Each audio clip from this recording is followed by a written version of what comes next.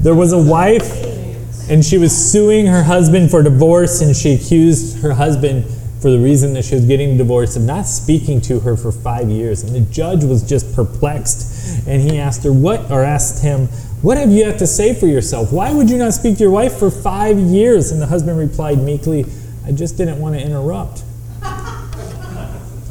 The other night, Lindsay and I were trying to go to bed. Well, Lindsay was trying to go to bed, and I was in bed, and I was just really chatty. And I was talking, and she was telling me to shut up a lot. And she, from the other side of the bed, when I asked, what should my sermon be about this week? Because that's what I lay there thinking about a lot of the time. She replied to me, know when to shut up. And I thought, that's a great idea for a sermon.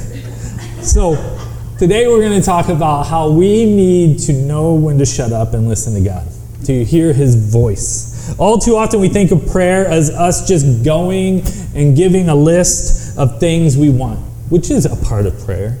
But I think we often just view God as Santa Claus. And we go to Him and we want to tell Him what we want so that we will get it. He will give it to us. And I believe that God loves to bless His followers, but when we turn prayer into us just treating God like Santa Claus, we miss out on a lot.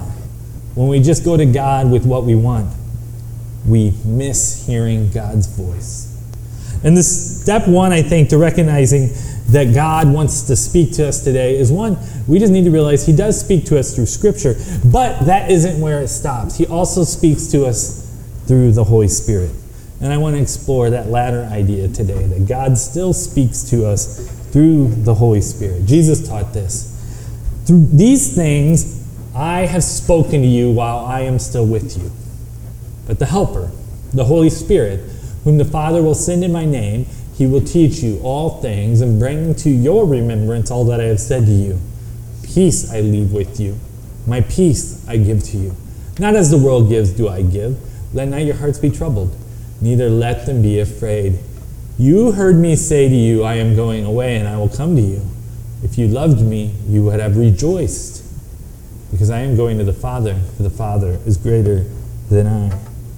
So Jesus is telling His followers that even though He's going to die and leave this earth, the Holy Spirit's going to come, and that's going to be great, and they should be rejoicing about it. But He uses this word to describe the Holy Spirit, and He says the word helper. This was supposed to be good news to them, but they weren't quite getting it yet. But the word we translate helper here, actually, somebody sent me a question a few weeks back and asked me if I knew anything about that word, and I didn't, so I had to do some research. And anyways, the word helper here actually could be just totally translated lawyer. The word that we translate helper was the word that they literally used to call lawyers in their time. And if we would get rid of all the negative stereotypes we may have of lawyers, just if we have them for a second, and start thinking, what is the good lawyer? What does a good lawyer do? A good lawyer, the helper, he represents you before a judge. And a good lawyer lets you know what you should and shouldn't be doing. A good lawyer who's looking out for his client helps him or her understand all things that are going on. A good lawyer will actually answer your call when you are in trouble wherever it is. And these are really characteristics of the Holy Spirit. So when we call the Holy Spirit a helper, He's actually like the really good lawyer. Yet sometimes the Holy Spirit prompts us when we listen to Him to do things that we feel is a little crazy. Paul explained it like this. Yet among the mature, we do impart wisdom, although it is not a wisdom of this age or the rulers of this age who are doomed to pass away. But we impart a secret and hidden wisdom of God, which God decreed before the ages for our glory. None of the rulers of this age understood this. For if they had, they would not have crucified the Lord of glory. But as it is written, what no eye has seen, nor ear heard, nor the heart of man imagined, what God has prepared for those who love Him. These things God has revealed to us through the Spirit. For the Spirit searches everything, even the depths of God. For who knows a person's thoughts except the spirit of that person which is in him? So also no one comprehends the thoughts of God except the Spirit of God. Now we have received not the spirit of the world, but the Spirit who is from God, that we might understand the things freely given to us by God. And we impart this in words not taught by human wisdom, but taught by the Spirit, interpreting spiritual truths to those who are spiritual. The natural person does not accept the things of the Spirit of God. For they are folly to him, and he is not able to understand them because they are spiritually discerned. The spiritual person judges all things, but is himself to be judged by no one. For who has understood the mind of the Lord so as to instruct him? But we have the mind of Christ.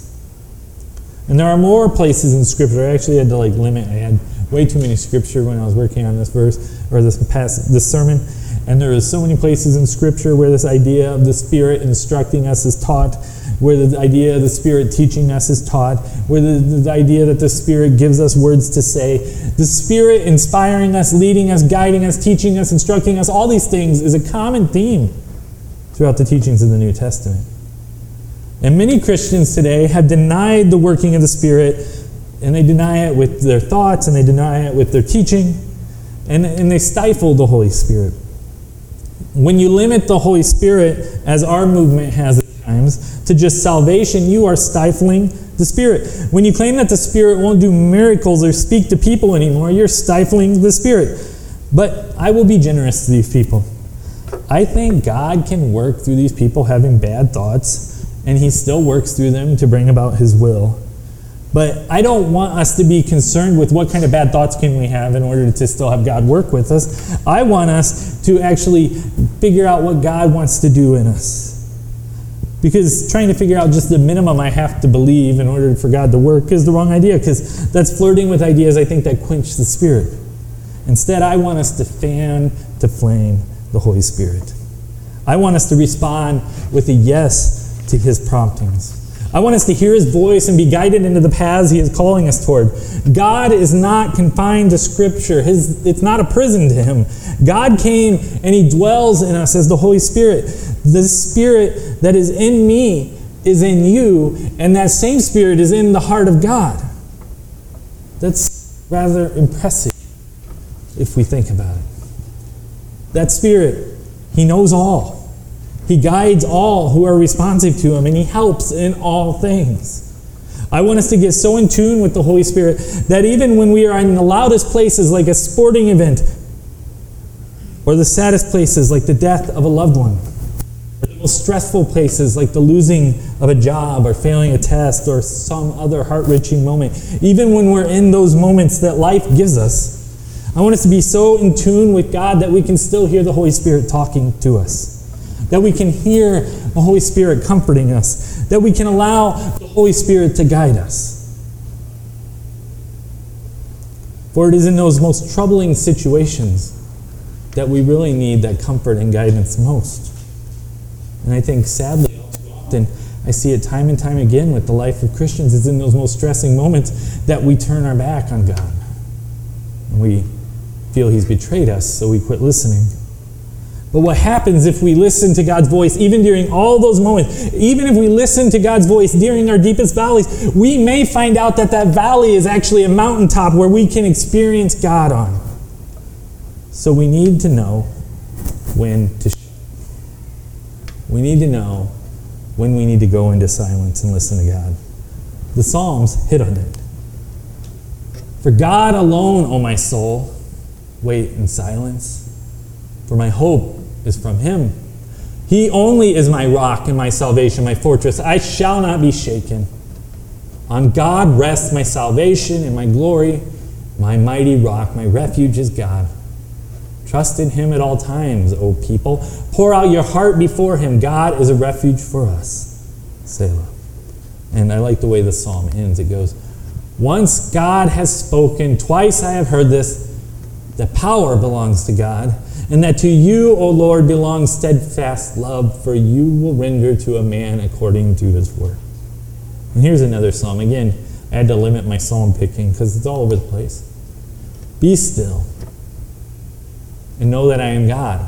I will be exalted among the nations. I will be exalted in the earth. The Lord of the host is with us. The God of Jacob is our fortress. And Jesus modeled this practice of being still, of silence. Passages, what I noticed is these are 3 of the different Gospels. They make note of this. But he, that's Jesus, would withdraw to desolate places and pray. And rising very early in the morning while it was still dark, Jesus departed and went out to a desolate place, and there he prayed. And after Jesus had dismissed the crowds, he went up to the mountains by himself to pray. When evening came, he was there alone. Now, I want to give a warning, because I think we have this misconception at times. Maybe it's New Ageism, it's permeated our culture, I don't know. But we have this misconception where spirituality is best expressed by meditating on a cliffside with the sun at the perfect moment where you can take a great picture and post it on Instagram, or a quiet place where we can just focus on God and we create this serene place maybe in our house or wherever it is in nature. And it's true. Jesus did go into solitude to recharge. He modeled it for us, and three of the gospel writers thought it was important enough to note and to tell us about it. And we need that recharging. We need to follow that example and spend time in solitude to recharge. But that is not the goal of our spiritual life.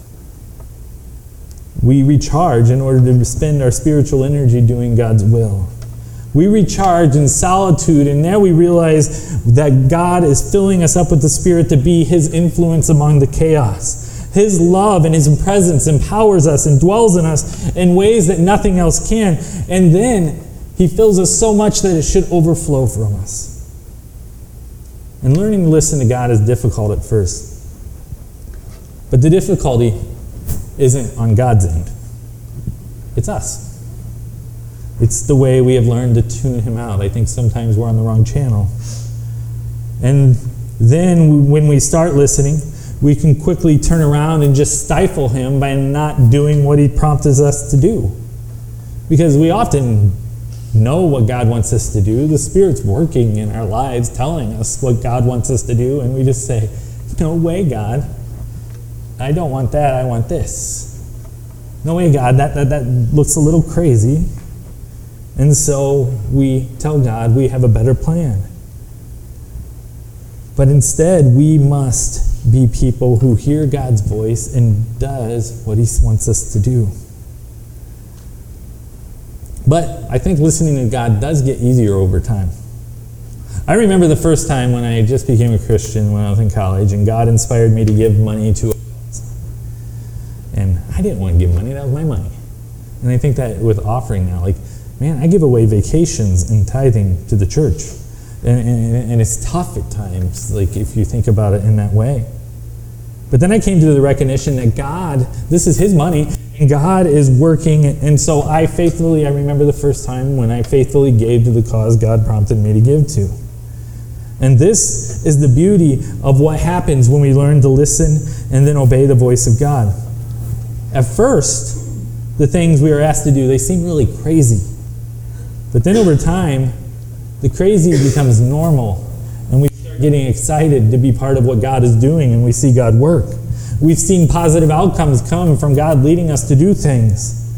And we come to the realization that this is exactly how God works. This is exactly how God changes our lives, and this is exactly how God changes the world around us, by us just saying, yes, God, I'm going to do that thing you're prompting me to do. So the Holy Spirit prompts us, to change the world around us, and we just have to say yes.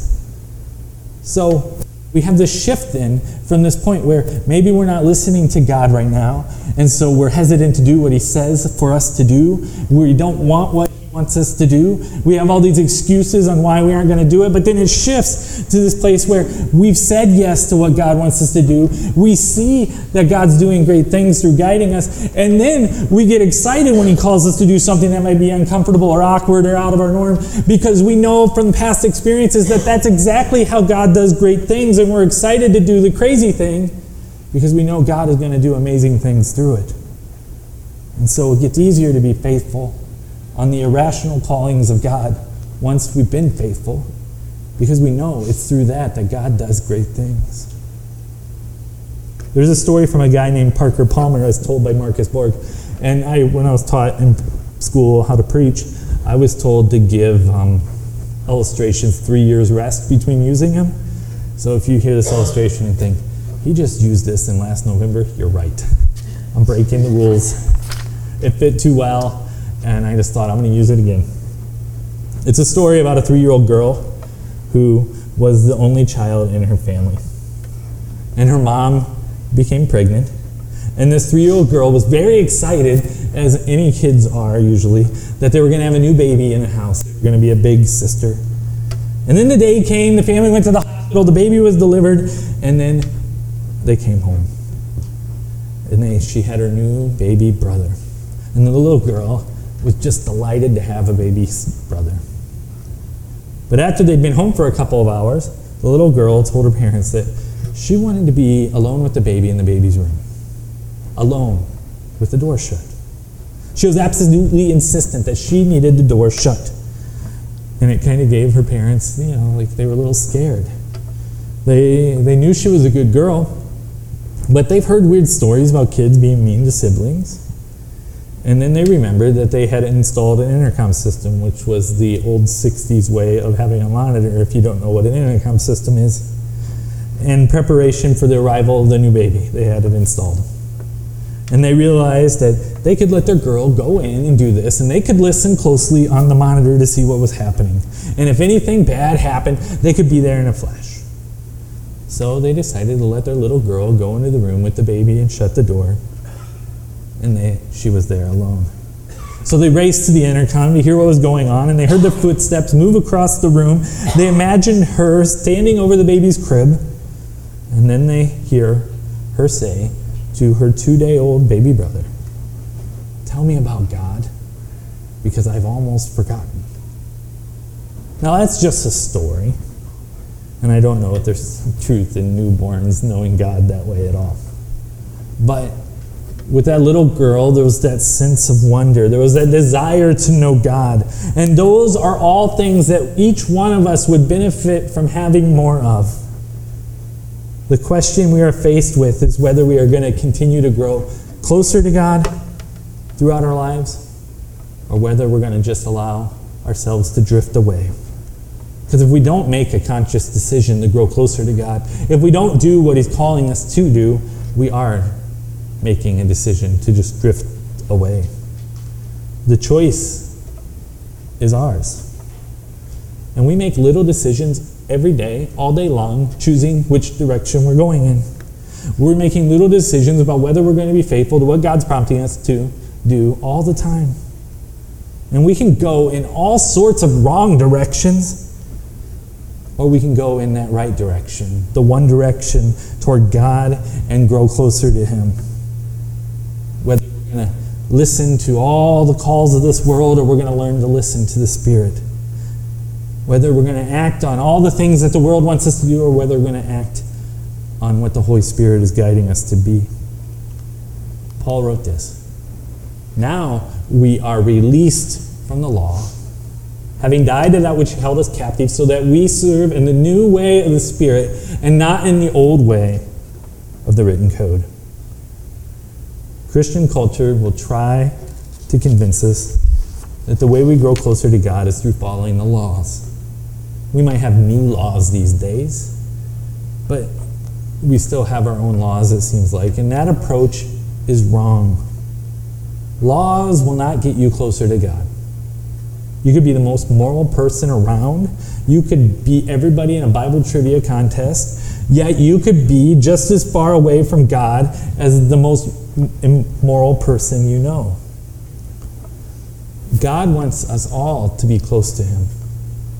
God wants you to be close to Him. And that comes through the gift of the Holy Spirit, not any of our works.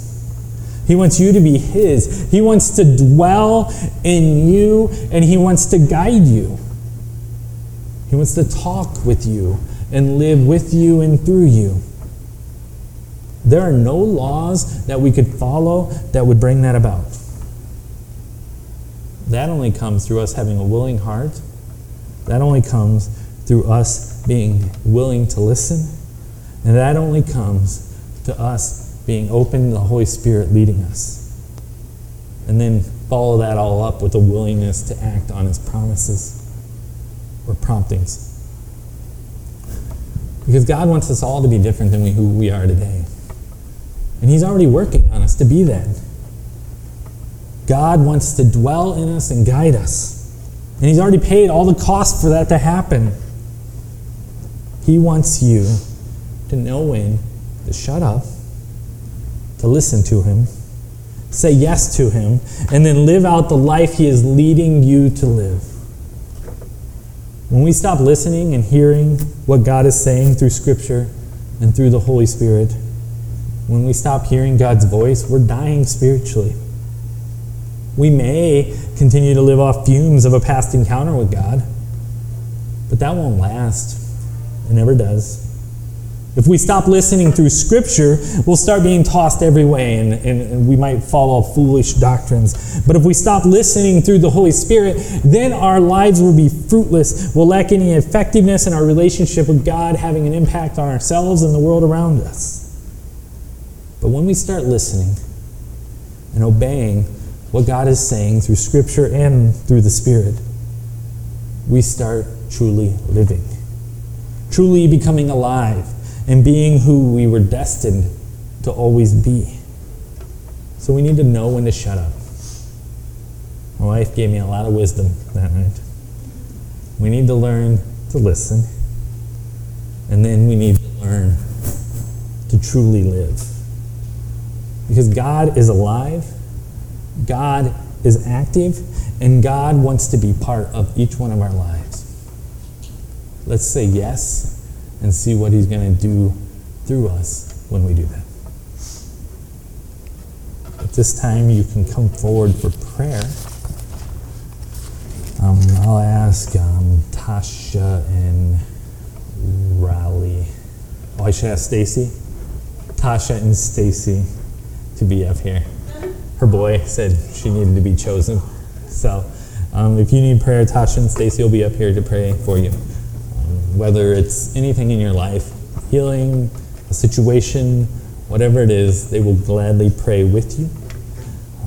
And the one thing I like about God and the way he works in us, although I think coming forward at special times is like a step of faith, but God can work whenever and however, whenever we're willing. So if you need to take that step of faith, though, and have that tangible moment, it's a good thing. So take that and come and get prayer. Let us pray. Father, I thank you for your Spirit who dwells in us, who guides us. And I pray that we would just be open to listening, and that we would be open to saying yes. And that I just pray that you would lay on the hearts of people in our church some crazy things this week that would be challenging, and that we would say yes to them, and that we would be able to see you do incredible things, which then would make it easier for us to say yes next week. Just help us to be faithful in all that you call us to. In your son's name we pray. Amen.